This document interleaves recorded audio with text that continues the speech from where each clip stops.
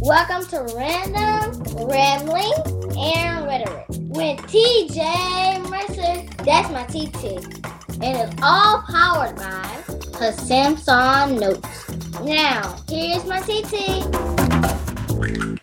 I just loves me some porta potties, said no one ever. I don't know about you, but the ickiest thing on the planet is when I am forced to use a porta potty. I try to hold my bladder until the last possible minute. And what about nasty public restrooms?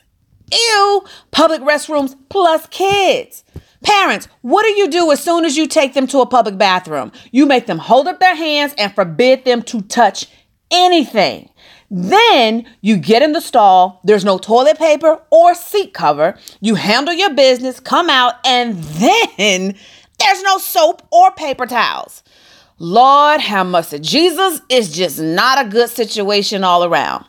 Fortunately, there's the restroom kit, a full bathroom solution the size of a lightweight deck of cards. A deck of cards, y'all. I keep one in my purse all the time just because it's complete with a full patented oversized toilet seat cover, enough toilet paper to cover the essentials, plus wet wipes for your tushy and your hands. The restroom kit is a don't leave home without it necessity for your road trips, you going camping, the beach, festivals, basically any restroom that ain't yours. Even that friend of yours who's cleaning is not their strong suit. You know what I mean? So pop on over and visit therestroomkit.com. That's therestroomkit.com. And when you use the code RAMBLINGS, RAMBLINGS, you will get 15% off your purchase. So stop going to the bathroom without the full protection you need. Go get the restroom kit at therestroomkit.com.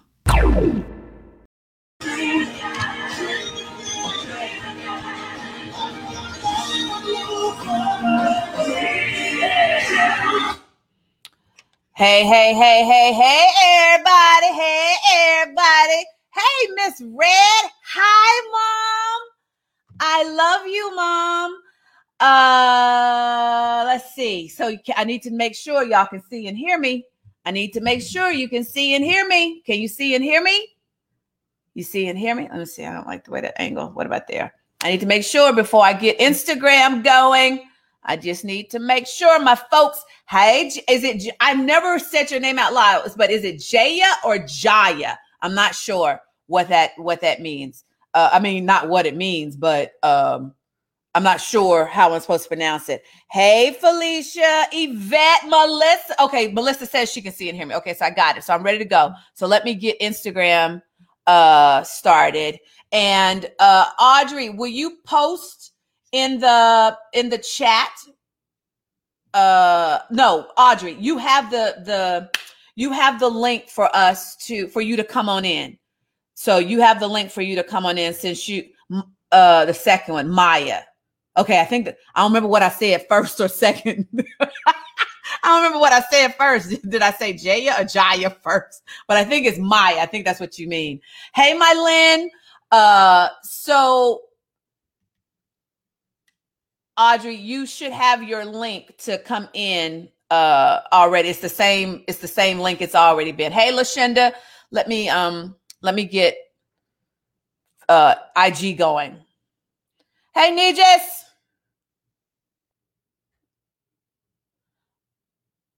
Give me a second. Let me just get IG going to make sure we all set. Okay. Hey, y'all. So I'm TJ Mercer. I'm known as the walking exclamation point, which means I teach authors, Coach Jaya. Got it. Yes. Authors, coaches, entrepreneurs, and pretty much anybody in business. If you want to do media, I am your girl because I teach you how to book yourselves without a publicist and without being a celebrity. And I worked in Hollywood for 25 years. Thanks, Lynn. I worked in Hollywood for 25 years. So I know what the heck I'm doing. But in this season, as you know, since we're on day 16, in this season, hey, my Tish, Audrey, are you able to get in? Do you need the link again? Audrey? You good? It's the same link that we've been using. So I'm just assuming you're trying to get in. But for the last 15 days or less or more or whatever, my calling has been to be here for you. Because God specifically told me it's time for me to go back to my roots of being the Bible storyteller. And so for the whole month of August, he assigned me the task of going live every day. And what he did was show me that for this season, I am to be your Moses. As bold as that sounds, and as crazy as that sounded to me when he told me, I'm to be your Moses, because some of you are living in lands of depression, of complacency, of shame, of guilt. And it's time for you to come out of that season in the fact that you're coming out, and I'm called to awaken the Peters in you. So we have been studying Peter. Hi, Instagram, YouTube, and Periscope. We have been studying Peter all month, and I just don't think we're going to abandon that because we still in Peter today. So our anchor scripture, though, for the month is Exodus 19, verse 3. Then Moses went up to God, and the Lord called to him from the mountain and said these 7 words, which is what he told me to tell y'all. This is what you are to say to the descendants of Jacob and what you are to tell the people of Israel. This is what you are to say. That is what I'm called to do, is to say what thus saith the Lord to you for this season. And from all the feedback we've been getting, we know lives have been changed. Things have just broken open, and we've awakened some water walkers up in this joint. And so I am delighted to be on this journey with you. So with all that said, who's ready to eat and see what the feast is for tonight? Now, I need to lay some groundwork as we're headed into this.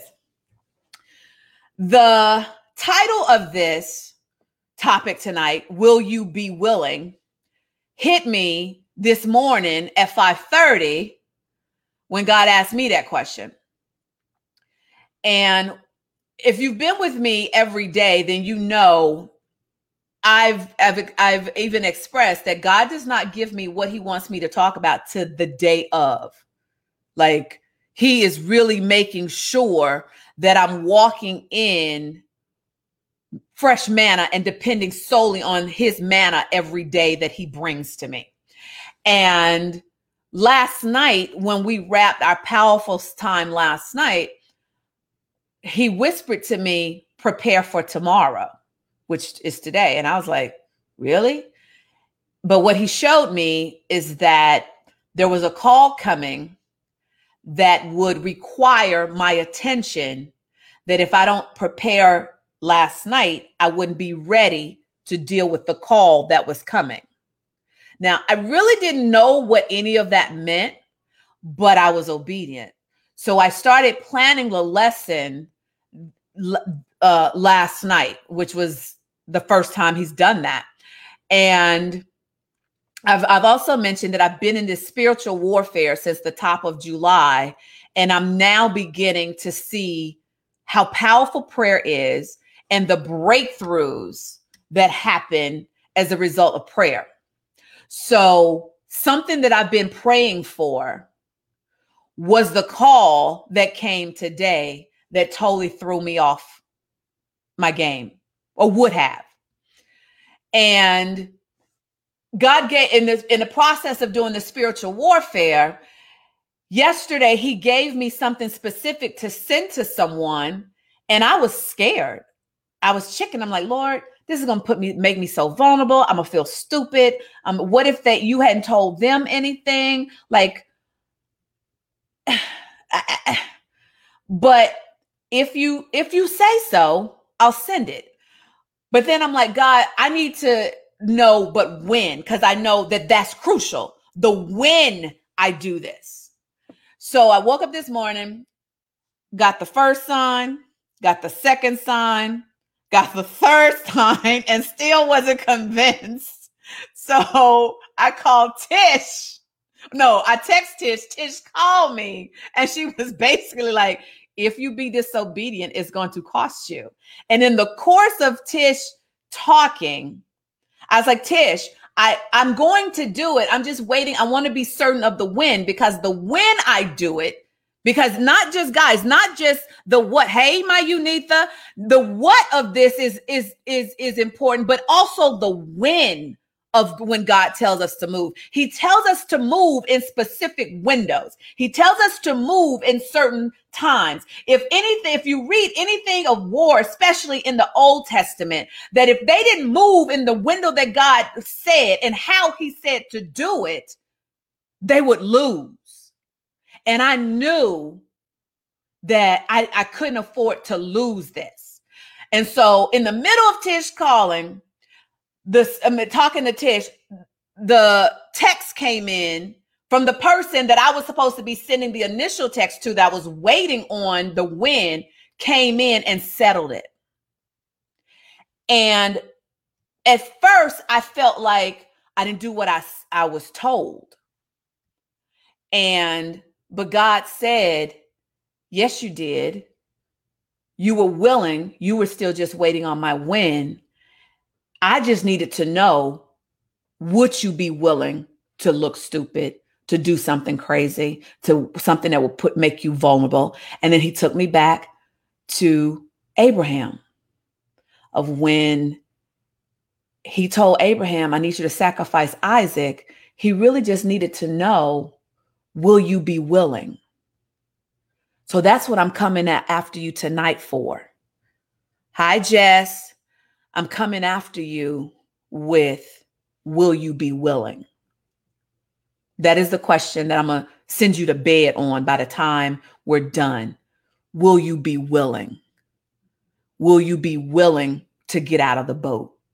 Nijas, will you be willing to start that daycare? Audrey, will you be willing to write that book? Tish, will you be willing to trust God for the Exodus house? Will you be willing, Mom, to take the journey through the valley to get on the other side? Lynn, will you be willing to walk through what God has told you about your food? Will you be willing? All right. So let's eat. First scripture. Oh, Audrey, we'll bring you in, because a lot of this is a review just from a different perspective. So I figured we should get another voice, and I'll just be on top of Audrey. And since most of y'all don't ever volunteer to come read for me, Audrey is my standby. Thank goodness we got an Audrey. So I figured that I would bring her into play so that, you know, it's just not my voice, because I'm sure y'all sick of my voice, but you got to listen to me because God said so. Audrey, let's go. And I didn't warn her ahead of time what the scriptures are. So Audrey, let's go to John 1:40-42. And let's walk this down. Let's walk it out and walk it out. Hold on. I'm not there yet, Audrey. I didn't have my tablet ready to go. My bad.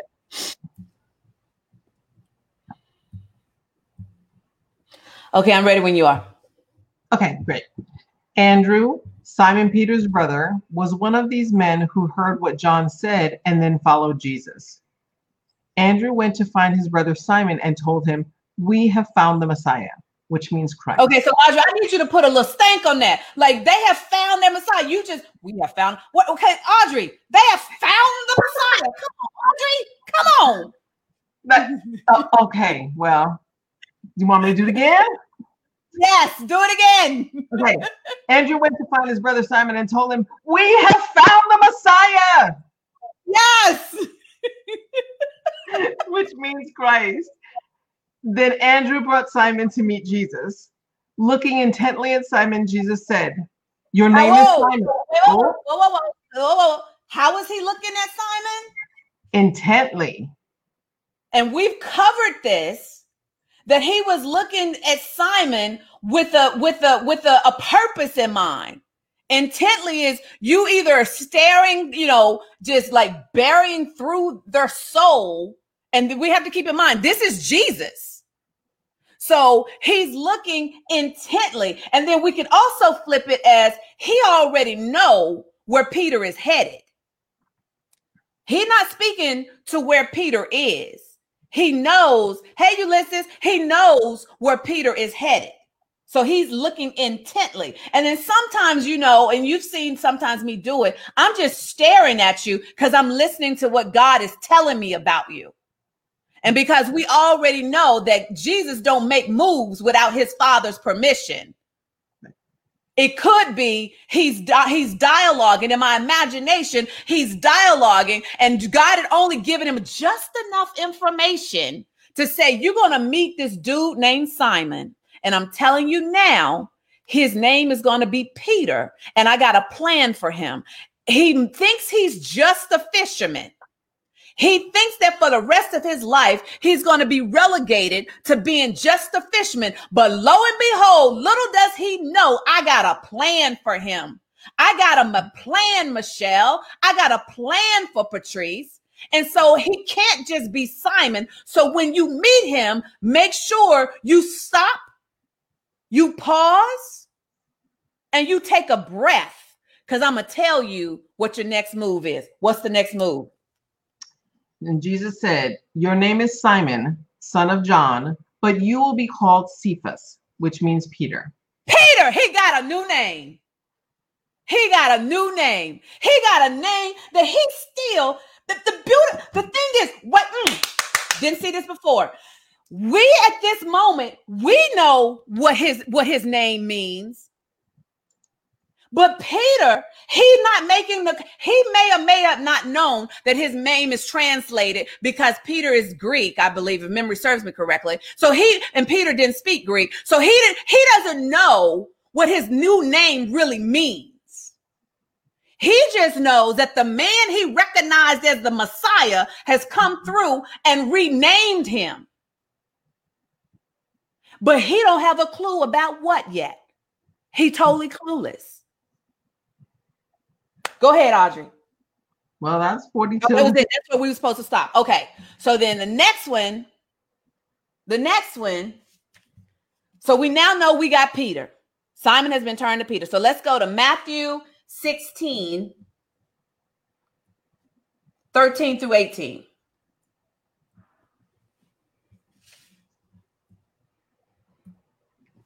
I'm ready when you are. Okay, great. When Jesus came to the region of Caesarea Philippi, he asked his disciples, who people think I am? Like, y'all been rolling with me, so I know y'all got y'all ear to the street. What people saying about me? What they really saying? Andrew, what they saying? Nathaniel, what they saying about me? Because I know y'all out there. I sent y'all out there. What they saying? Keep going. 14. Well, they replied, some say John the Baptist, some say Elijah, and others say Jeremiah or one of the other prophets. Okay, so Jesus is taking that all in, like, okay, I can see that. I can see why they think I'm Elijah. Okay, 15. Then he asked them, but who do you say I am? Who? I've been rocking with y'all. Y'all are in my circle.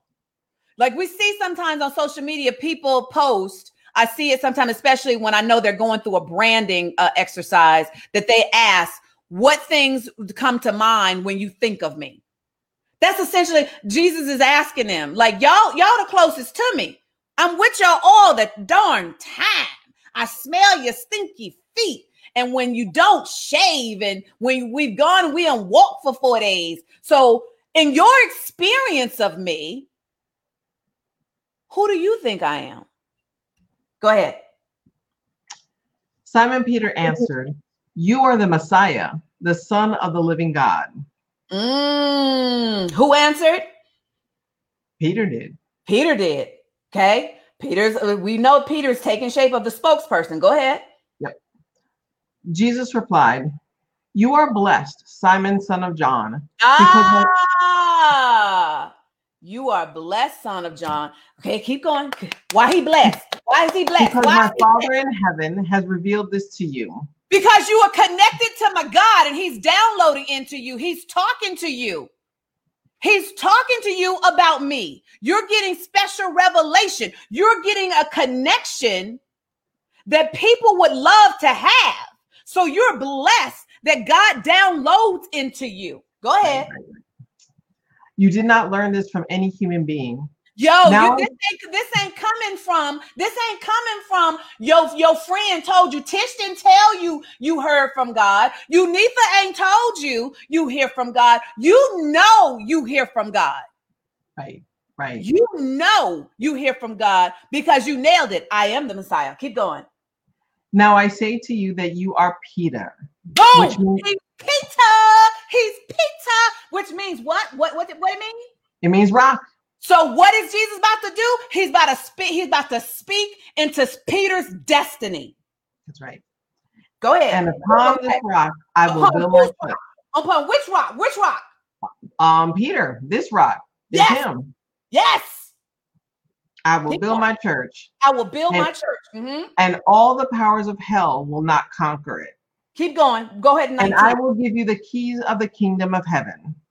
Whatever you forbid on earth will be forbidden in heaven, and whatever you permit on earth will be permitted in heaven. So would you say in this moment, Jesus is pleased with Peter? Yes. And he's assigned him his assignment. You're going to build my church. I'm sit here, but Jesus knows I don't have long with you, but I'm passing you the mantle. And how I know that I'm passing you the mantle, I'm passing the mantle to the correct person is because you're in alignment and you're talking to our God. Right. So I can be comfortable of knowing you're going to handle your assignment. Okay. Now let me go show you what he showed me today. Go to last night, Matthew 3:13 through 17.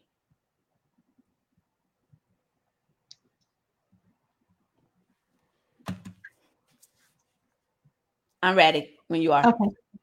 Then Jesus went from Galilee to the Jordan River to be baptized by John. But John tried to talk him out of it.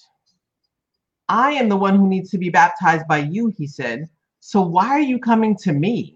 Okay, so just a point. Like I can just see that playing out like, so the purpose of baptism is like you born again and your sins are washed away, but okay.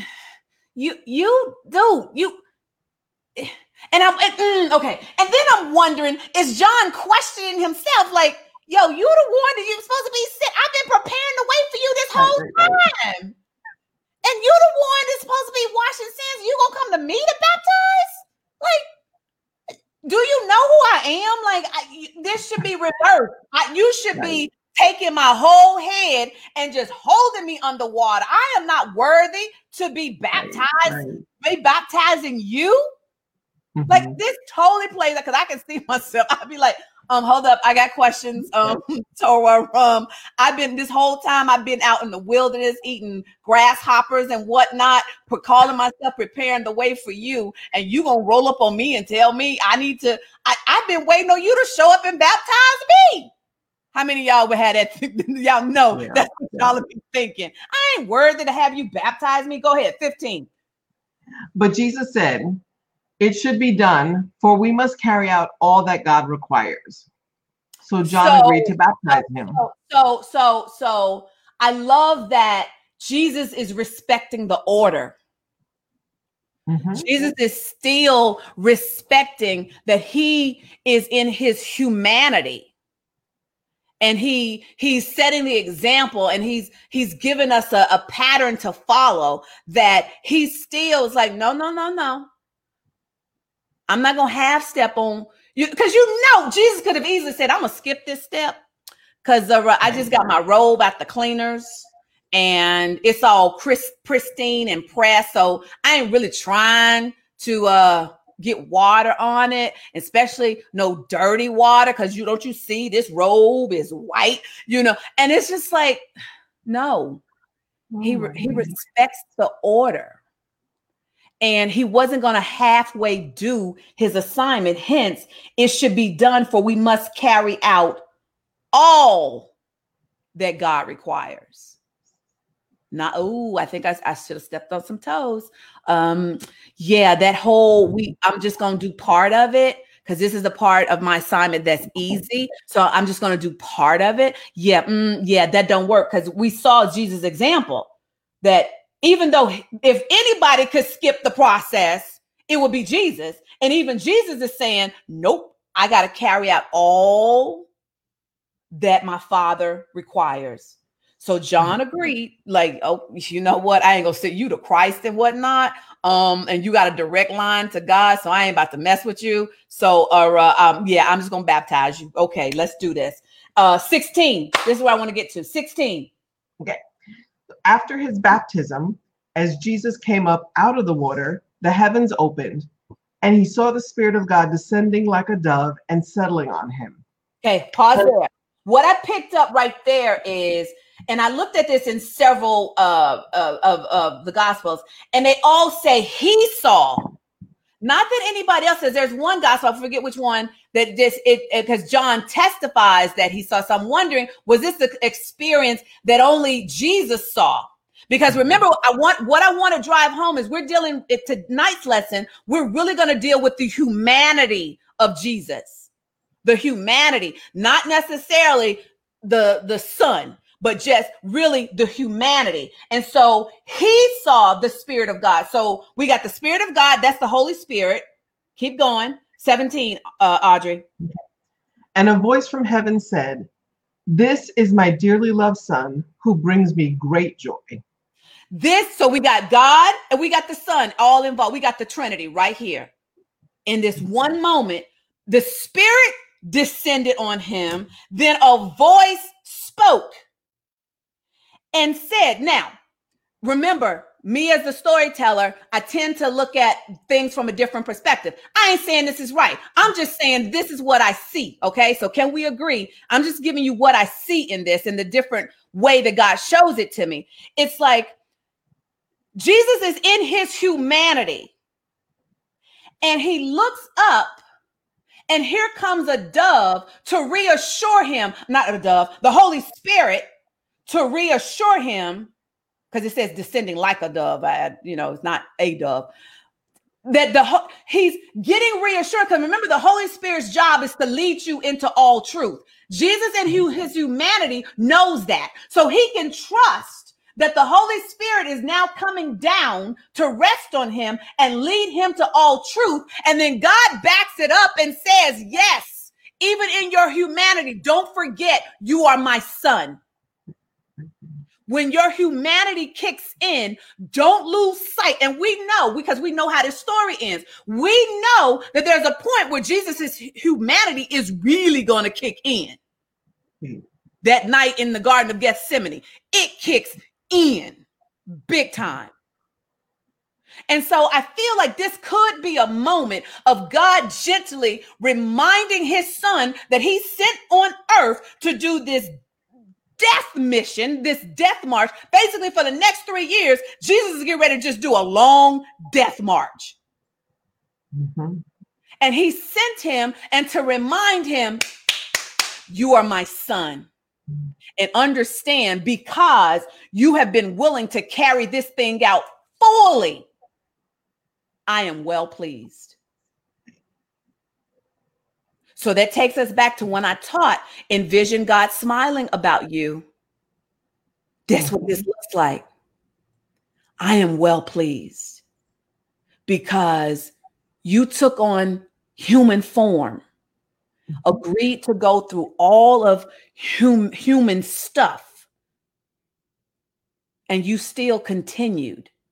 And now the real work begins. Now, let me connect that back to Peter. Just as God came to reassure his Son that he was the Son, what I saw is that's what Jesus in turn did to Peter. Peter, I am pleased with you because you've gone to the Father just like I have. And I'm telling you, I'm pleased with you. And as a result, I know you're going to complete your assignment. Are y'all getting the connection? Because I just want to make sure, Audrey, are y'all getting it? Like, I wasn't sure of like, am I going to be able to accurately make this connection? Because what God was showing me is that there's a parallel in between Jesus and Peter, and the journey that God takes Jesus on is there's a parallel between Peter rocking with Jesus. And so he comes in at this moment and tells Peter, you are the rock. You are I'm going to build my church on. I need you to know that, baby, because this thing is going to get hard. Yeah. So when this gets hard, I need you to remember this moment when I tell you I'm pleased with you, essentially. And I tell you and I remind you who you are. You are the rock. God comes down, tells Jesus, you are my son. I'm well pleased. Jesus turns around and tells Peter, you are the rock who I'm passing the mantle of my church on to. I am pleased with you. And I know it was a good decision that I made. Please tell me that's landing for y'all. Yeah. Because I see it. So I need y'all, it has to land. Okay, good. I'm seeing it's making sense. Audrey is nodding at me. I'm glad I got somebody to look back at me now so I can see, like, okay, am I explaining this right? Okay, so we got that connection. So, Audrey, now take me over to Mark 8, 31 through 33.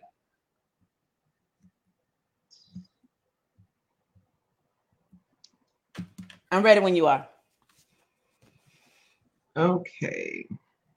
But for those of you who are going, just Audrey. Okay, I tell you what. Audrey, let's back it up.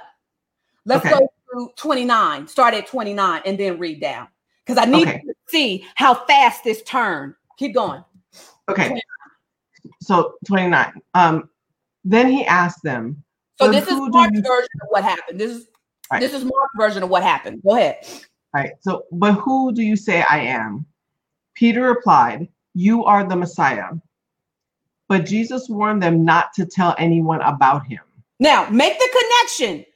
We just had the moment where God just identified who Peter was. We just had it. And we know it's right after it because it says, then Jesus began in 31. So we know this is a part of the same conversation. Watch how quickly this turns. 31, go. Then Jesus began to tell them that the Son of Man must suffer many terrible things and be rejected by the elders, the leading priests, and the teachers of religious law. He would be killed, but 3 days later he would rise from the dead. So yesterday or whatever day we talked about it, I said Jesus is telling them all of this stuff. And whatever day that was, I broke this down from my perspective. He's telling them all this stuff. And then I made a joke and we all, kind of chuckled that they were still stuck at the dude they've been rolling with who they just identified as the Messiah is now turning around and tell them that he got to suffer. Right. And then he's going to die. He will be killed. It ain't like he just going to die. He going to be killed, die. And then we probably wouldn't have heard the part about, but 3 days later he would rise from there. And we would have checked out by then. Like I ain't hear that part because I was still stuck at who the heck I've been following this whole time. Who did I leave behind? What everything I left behind. And you gonna tell me? So they still processing this. And so 32. He says, as he talked about this openly with his disciples, Peter took him aside and began to reprimand him for saying such things. Jesus, let me holler at you for a minute because I think you tripping. Come on, bruh. I need to holler at you. Like, yo, listen, I just identified you in front of these people and told them that you the Messiah. So how you going to be confusing us and confusing them by telling them you going to die? That can't be true. That just can't be true. And then I painted the picture of it could come from a place of just hurt and devastation. Or it could come from a place of, he trying to how you have friends and they aren't gone. Okay, so that's Tish and Unitha, and they got to deal with me on, like, I'll go off in left field somewhere. And they're like, T, how in the world did you come up with all of that? Like that, you just made up a whole story about something that ain't going to happen. it could be playing out like that. Like he's looking at Jesus like, yo, you ain't going off left field, bruh. Did you have too much wine? Like, I know we've been drinking and being merry, but did you have a little bit too much wine? Because what you saying ain't making no sense. How you gonna be the Messiah and then you actually gonna have to die too? Like a brutal death? Like, yo, I'm just trying to reel you back in. Come on back in, Jesus. Come on back in. You spinning too tall of a tale. 33. Right. So Jesus turned around and looked at his disciples. Wait. He turned around and looked at who? His disciples. And then what? Reprimanded Peter. Okay, so here's once again, Audrey, you know where I'm going. Once again, Peter in trouble. Like Peter just told him you are the Messiah. Jesus was saying, I'm proud of you. And once again, chaos just see this play out. Like Jesus looking at the disciples like, yo, do y'all hear what this dude? First of all, he over here trying to reprimand me. Does he know who I am? Like y'all better get your boy. Better get your boy before I do. Are y'all believing this stuff too? Like you can totally see how that plays out. Right. Go ahead. And Jesus, what does he say? What does he say? He said, "Get away from me, Satan," he said. "You are seeing things merely from a human point of view, not from God's." Look how fast it twisted.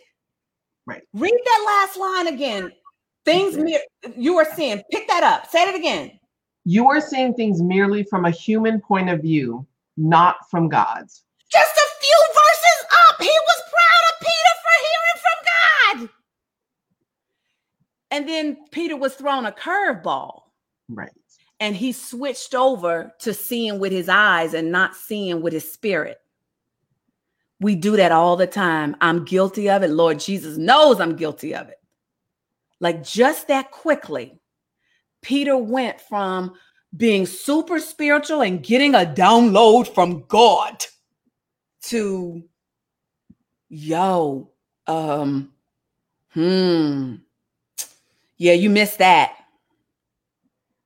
And what this was coming to me as I was thinking this scripture, coming to me while I was jogging, is that we hold our spiritual leaders on this such a high pedestal and forget that they're human. And just because they hear from God don't mean that there will not be opportunities where they're going to blow it. We just saw it in a matter of, I feel like, minutes. Right. Peter just swung from getting insight to curveball, my boy about to die. So no, I'm going straight flesh. And Jesus comes back. And I told you, I question whether, and God, I don't think this is blasphemous because you give me an imagination, a different way to look at things. But I told y'all the other day when I looked at this, I wonder, was Jesus's humanity kicking in? Mm-hmm. Was he just told them he's processing what he got to go through. Here somebody comes and tries to throw him off of his assignment that he takes so seriously that the first thing he think of is, get behind me, Satan. And it really was, Peter was coming from a place of hurt. And he momentarily forgot the whole point. I ain't saying that's the case. I'm just saying that's what I see when I read this in my own human context, because we all know Peter in his right mind, you can't call Peter Satan. Peter rides with Jesus. He cut off folks' ears for Jesus. But in this moment, it's a conflict of, I think, several things coming together. So now let me show you the balance to that. Let me show you the other part of that. Where are we? Matthew 5. Matthew 4, 1 through 11.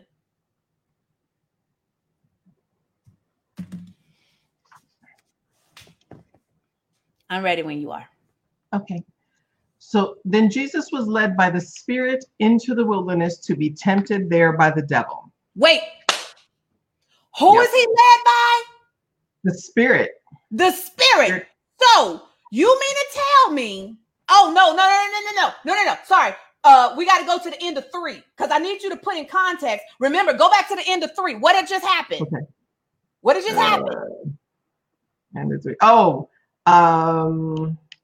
he just heard from the Spirit. He heard from God saying, "I am well pleased. This is my son with whom I am well pleased." Just experienced a supernatural moment where the heavens opened up. And the Holy Spirit came down like a dove and just sat on him. And he heard the voice of God say, "I am well pleased. This is my son." Right. Papa 4, what happened? Then he was led by the Spirit into the wilderness. Like, I just had this supernatural moment. And now not the devil didn't come get him. The Holy Spirit said, "Now you got to go." Y'all, when I tell you, I literally just experienced that in my own life. I came out of HBCU bingo on a high. Like, yo, we just did the darn thing. And I didn't even get a good week when God was like, "Yeah, your destiny is at stake. I need you to arm up because it's time to do battle." Say what now? Like, yo, I'm tired. Yeah. The Holy Spirit. Now, if the Holy Spirit will lead Jesus into the wilderness, what makes us think that the Holy Spirit, Jesus, Father, God, whoever, will not lead you into your own storm?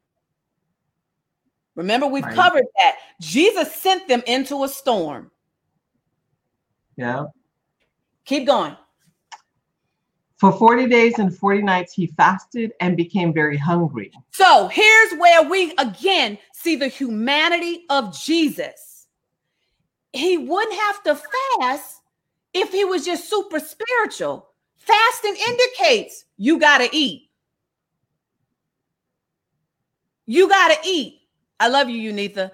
You fasting indicates his humanity for the fact that he got to eat. So then if he's fasting, that means he got to abstain from something that makes him human. Right.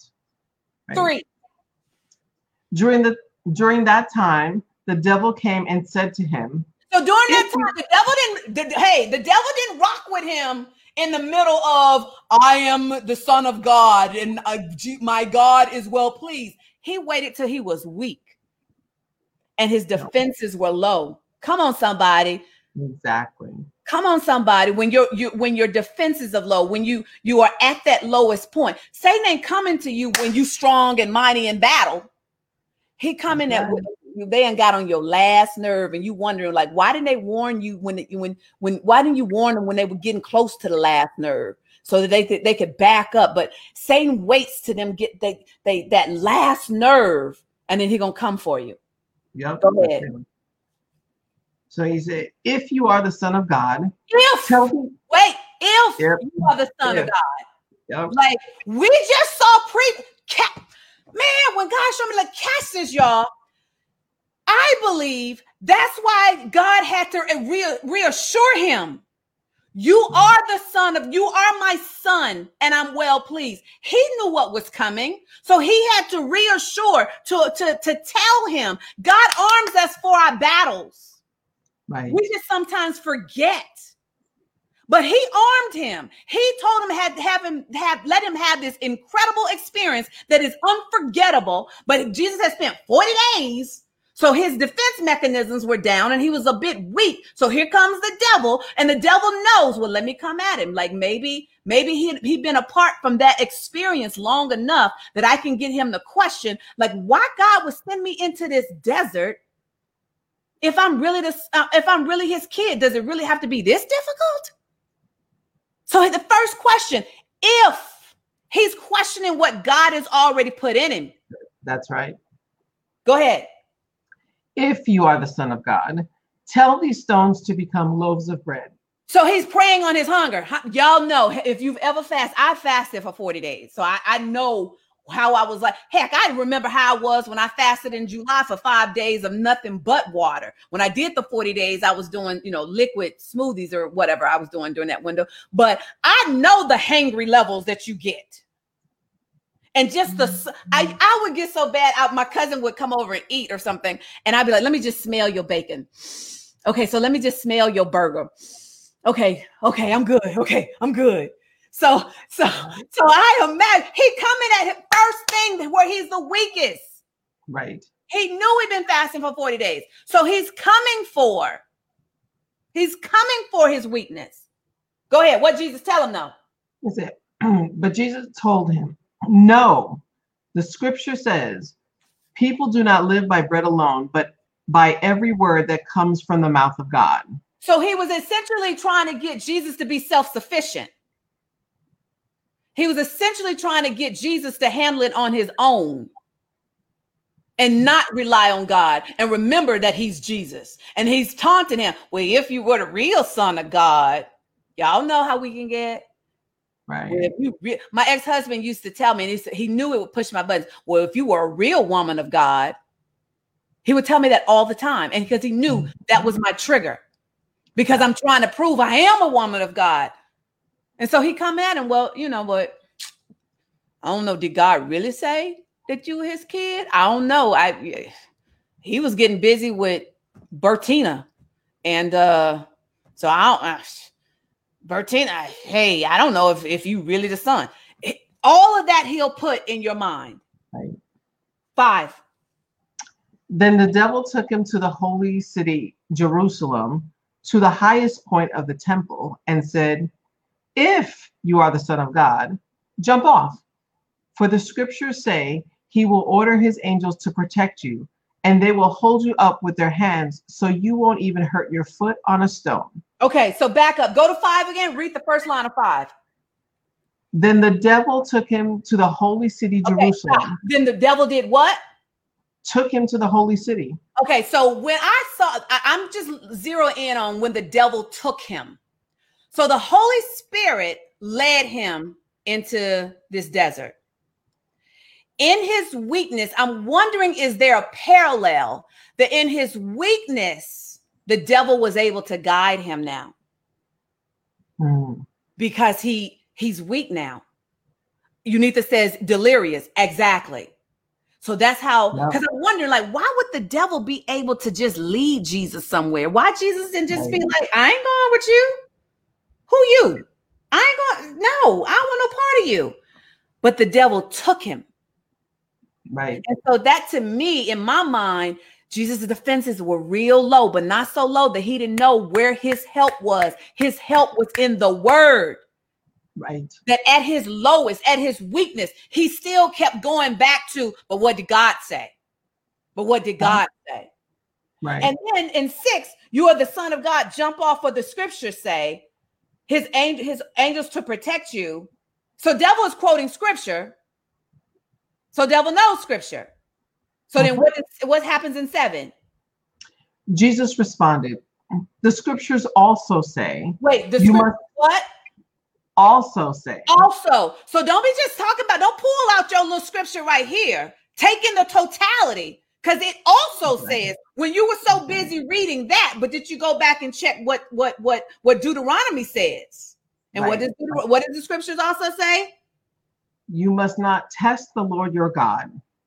So in my mind, I'm going, did Jesus just look at the devil like, you really are crazy? Like, what am I jump off for? Who are you? Why do I need to impress you? So you just want me to jump off for what? Ain't nobody watching. Like, and I ain't really got nothing to prove to you. That's how I imagine Jesus finally going, I ain't got nothing to prove to you, dude. You showing me the holy city for what? I own this. All of this? Yeah. All of this. I own it. Right. It's like, so really, you acting as though I care about what you think of me. And that I got to impress you. 8. Right. Next, the devil took him to the peak of a very high mountain and showed him all the kingdoms of the world and their glory. I will give it all to you, he said, if you will kneel down and worship me. So wait, let me just make sure I understand this. So you gonna just, and once again, we see Next, the devil took him. So he's still being guided. So the devil took him. And I just imagine Jesus going like, what are you showing me? I own all of this. So what is it that you're showing me? We just letting you rent.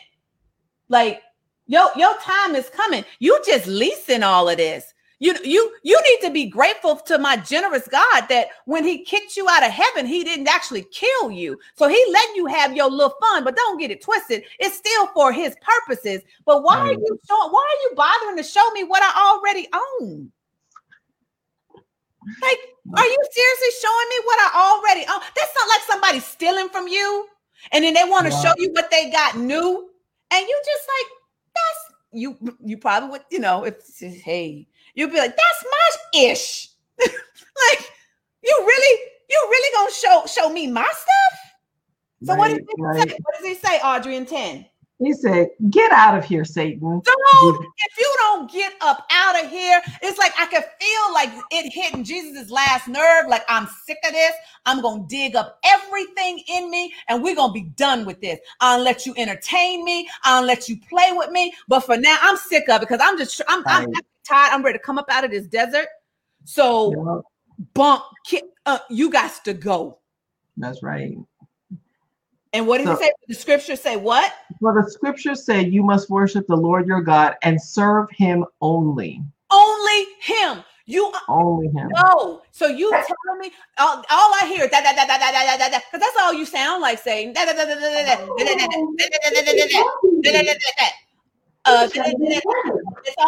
That's all you sound like, Satan. Because exactly, and he just says, "Boy, bye." That really is how I feel. Like, you know what? You may have convinced me, but when your last straw is when you gonna tell me I gotta kneel down and worship you? Me? Kneel down? What? Do you know who I am? You think I'm gonna kneel to you? Maybe you got this twisted. Yeah. So what happens in 11?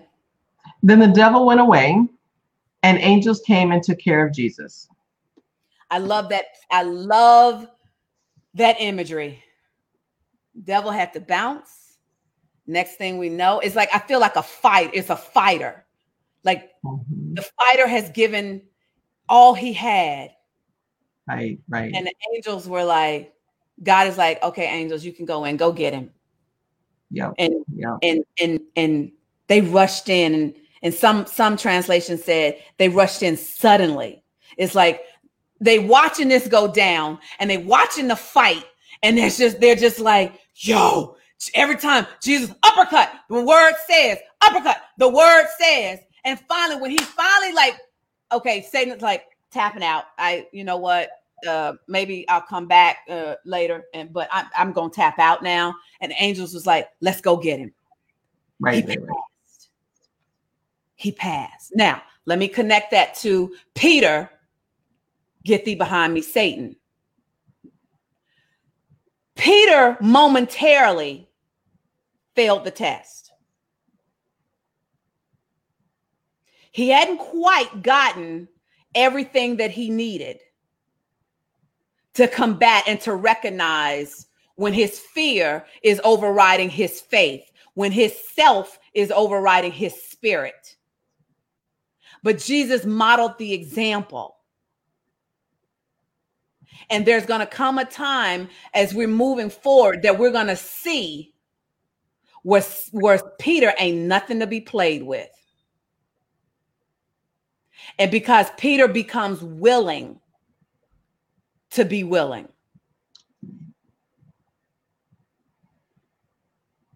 And so even though Peter had that momentary battle with, I can't even say Satan, or was it a demon of Satan? Because Satan is not all present. But the fact that Peter is now being groomed for his own battles that are coming. And he's going to pass.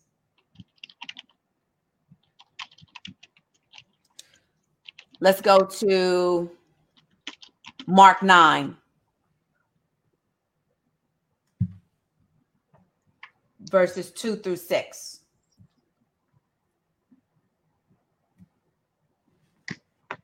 I'm ready when you are.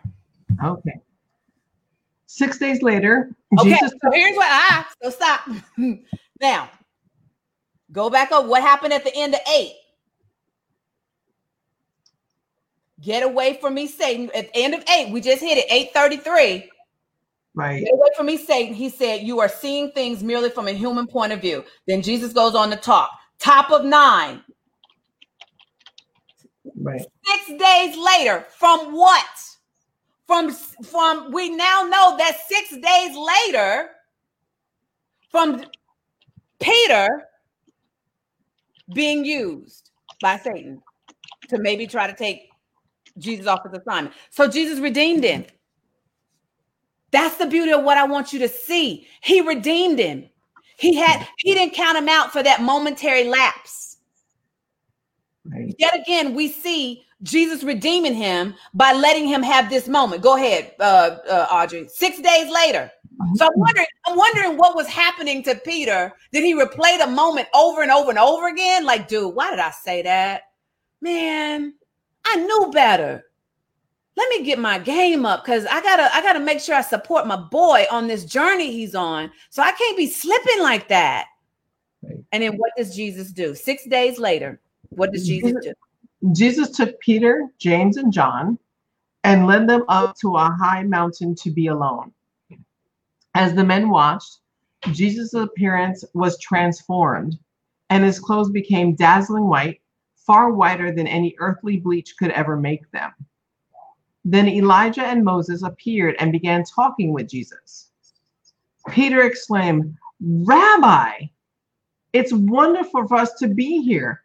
Let's make 3 shelters as memorials, one for you, one for Moses, and one for Elijah."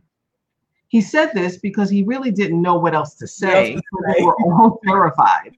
So Peter just said the first thing out of his mouth. And I'm sure he's like, Jesus still, no matter what, let me experience this.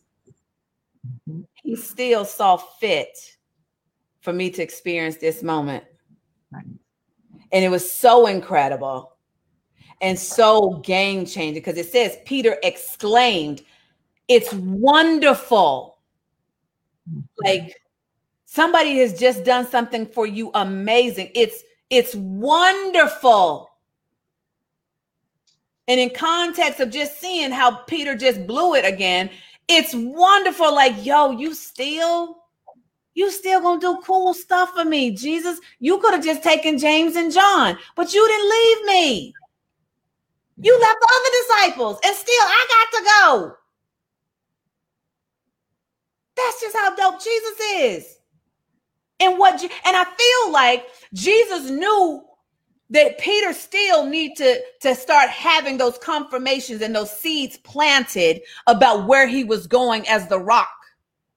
So Jesus was careful to chastise him when needed, but elevate him when needed as well. And to give him these once in a lifetime moments that he went to his grave remembering. And that only 2 other people got to see. He saw Elijah, he saw Moses. And so Jesus knew what he was doing because in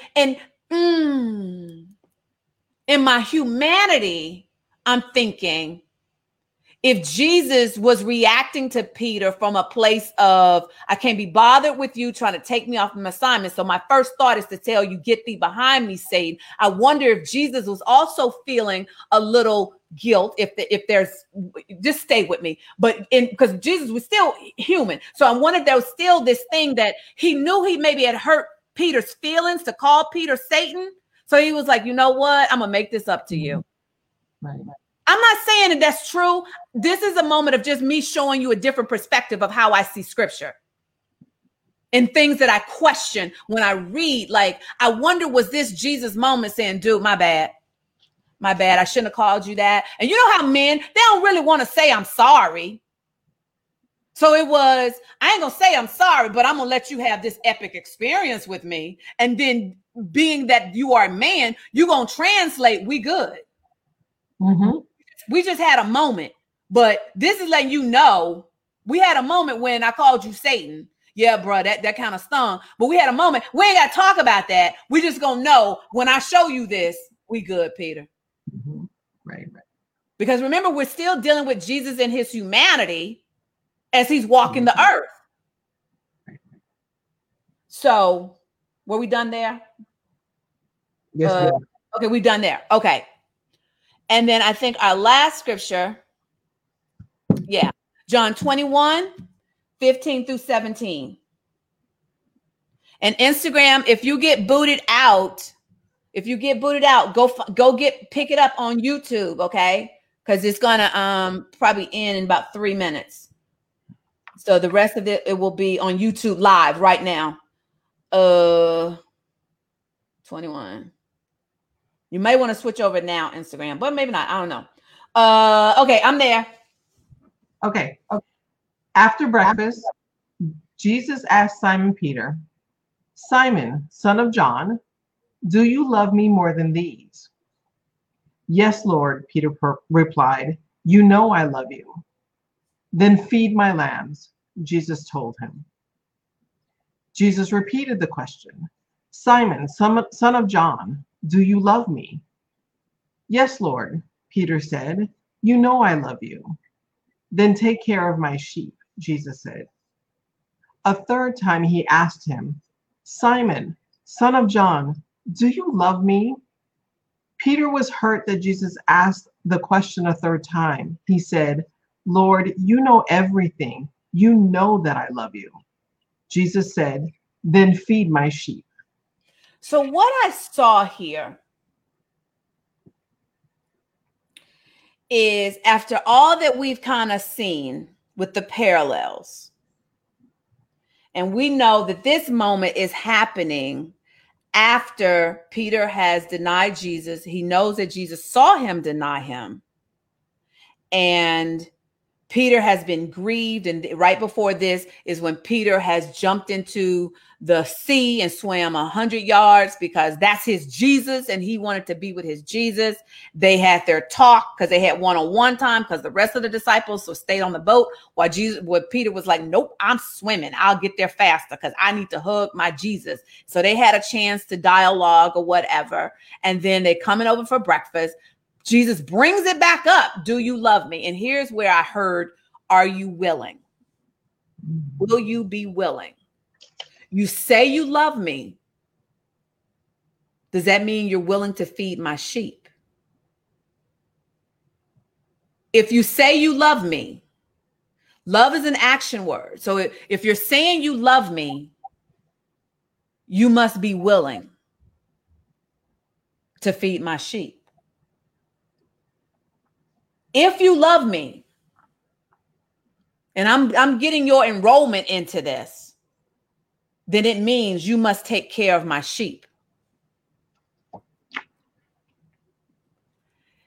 And I sense that's where, when God, so going back to and tying this together, when I asked God, rather, what did it mean? Like, I didn't execute the message you told me to send yet. And he came back with, "I just needed to know if you were willing." So when you're claiming to walk with God, to be obedient to God,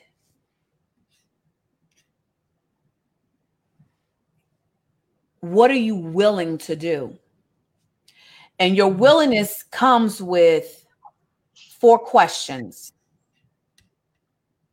Y'all ready? It comes with 4 questions. Y'all ready for them? Yep.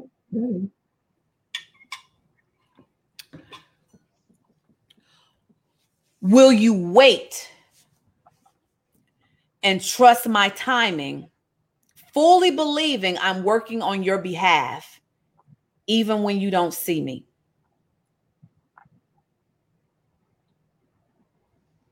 If you are willing, it means you will wait on God's timing. Even when it don't seem like nothing is happening.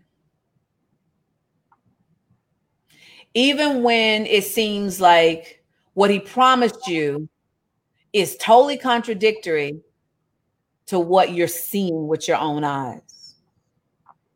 And you don't see no way that he gonna turn this thing around. Are you still gonna wait?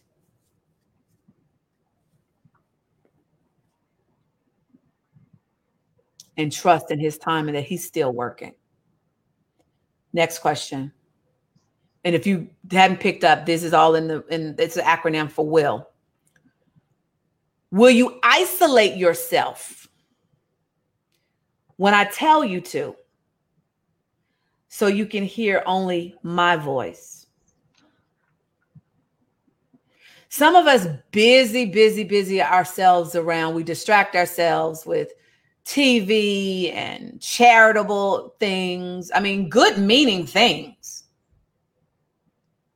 Not hearing that God is saying, I need to isolate you because I'm not going to compete with all the noise in your world.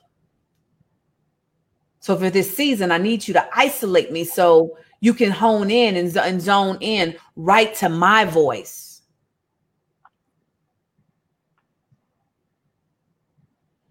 But are you willing to do that? Just isolate. Get off of social media. Commit to not talk to anybody for the whole week.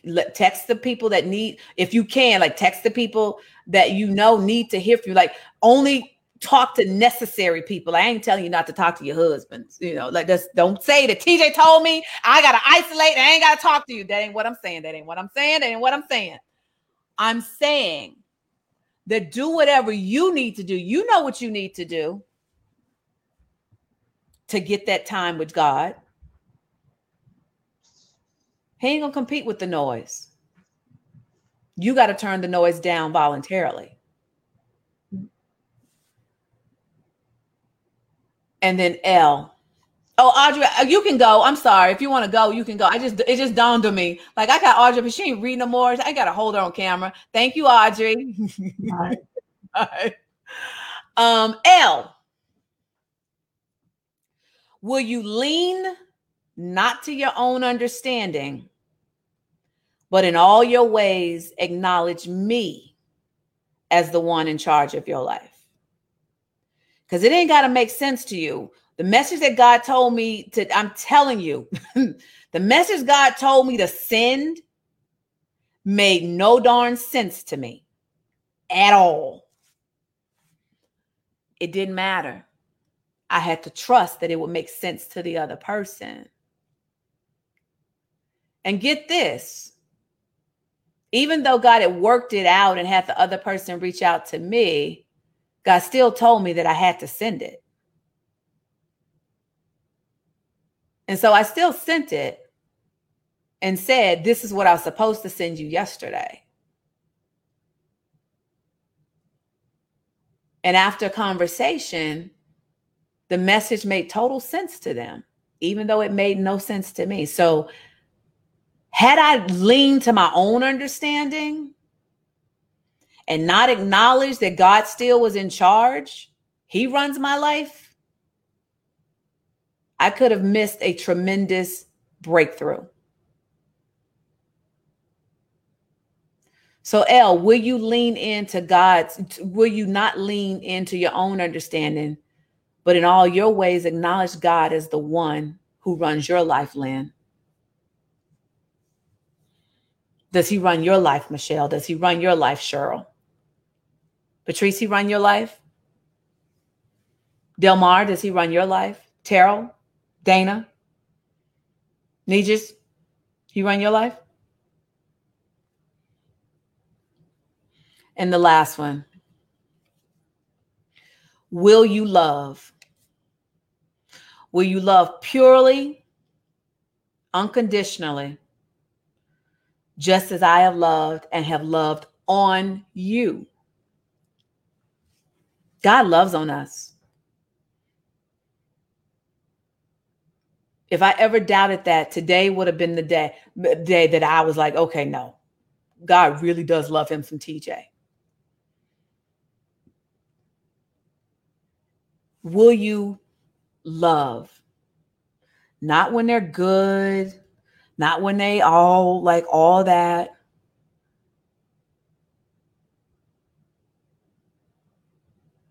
Will you love?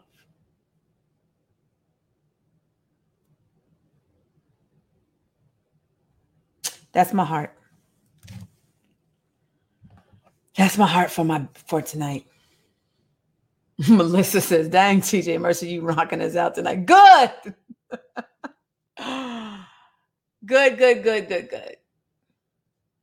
Good.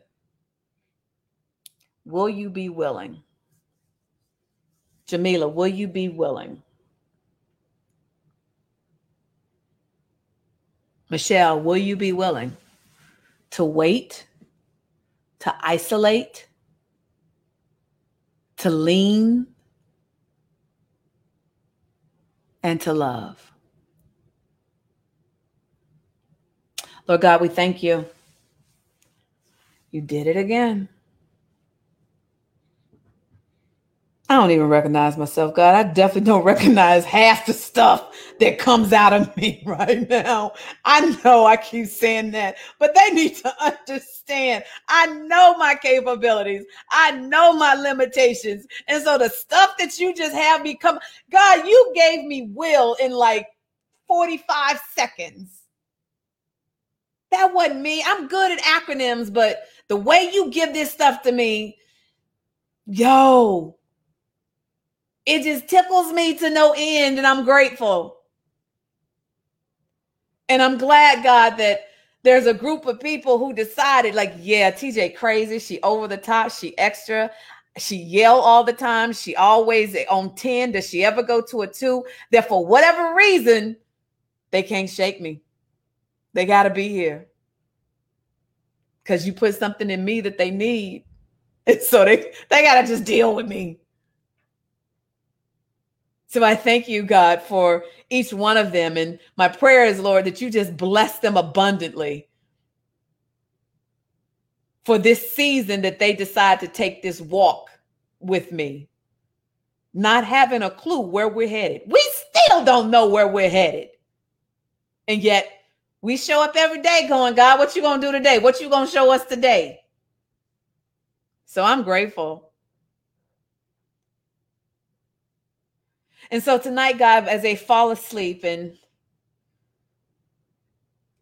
let the last thought be, God, help me to be willing. Help me to be willing to do that thing that I'm uncomfortable with. Help me to be willing to have that conversation that I've been postponing. Help me to be willing to take the gamble on myself, but not on myself, but bet on you, God, that when you tell me to go back to school, help me to be willing. Help me to be willing, God, to try that business one more time. I know I failed the other 3 times, but if you say so, God, I'm trusting that you're going to show up. So help me to be willing to walk with you. There's no shame in God having to come to you and just ask, will you help me be willing? Because the same way that man said, I believe, but help my unbelief. God, we want to do what's right. We want to be willing, but there's some areas that it's just like, it's too overwhelming. I've been in this for too long. I've been in this for so long that this is my normal. I've made this dysfunction my normal. So help me be willing to give this over to you so you can deliver me from it. Help me to wait on you, God. Help me to isolate so I can hear your voice. Help me to lean on your understanding and acknowledge you, and help me to love like you've displayed love and given me shot after shot after shot after shot to get this right. Help me demonstrate that. Just like Jesus demonstrated to Peter. We don't know what you're doing, God. But as I said last night, we are in a season of breakthroughs, and I feel it. I feel it that these next 2 weeks are going to be so epic and so game changing that it's going to blow all of our minds. Like, what? Yo, God, you just performing miracles left and right. Like, yo, we know Jesus was doing some miracles, but in 2020, I ain't counting 2020 out, God, because I know who I serve. So I ain't counting 2020 out. You capable of turning this whole thing around. And you capable of doing it just by your word, just speaking a word, and it's done.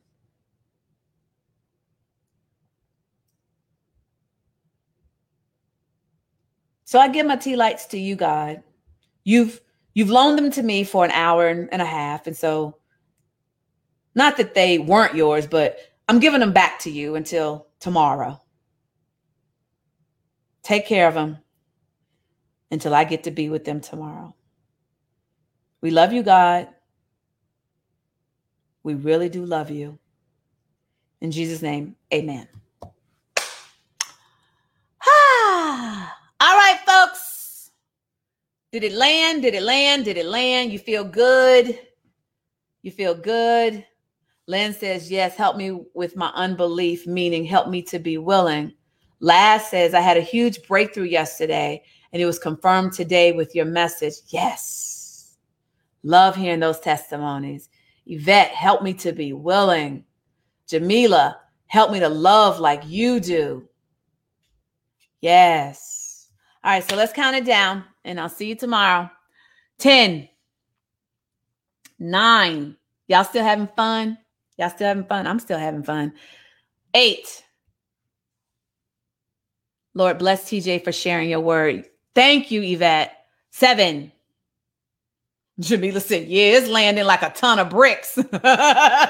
6. 5. Melissa says, it hit me big time. I needed every single bit. Felicia says, so much growth. And why I believe it will happen. 4. I think I was at 4. 3. 2.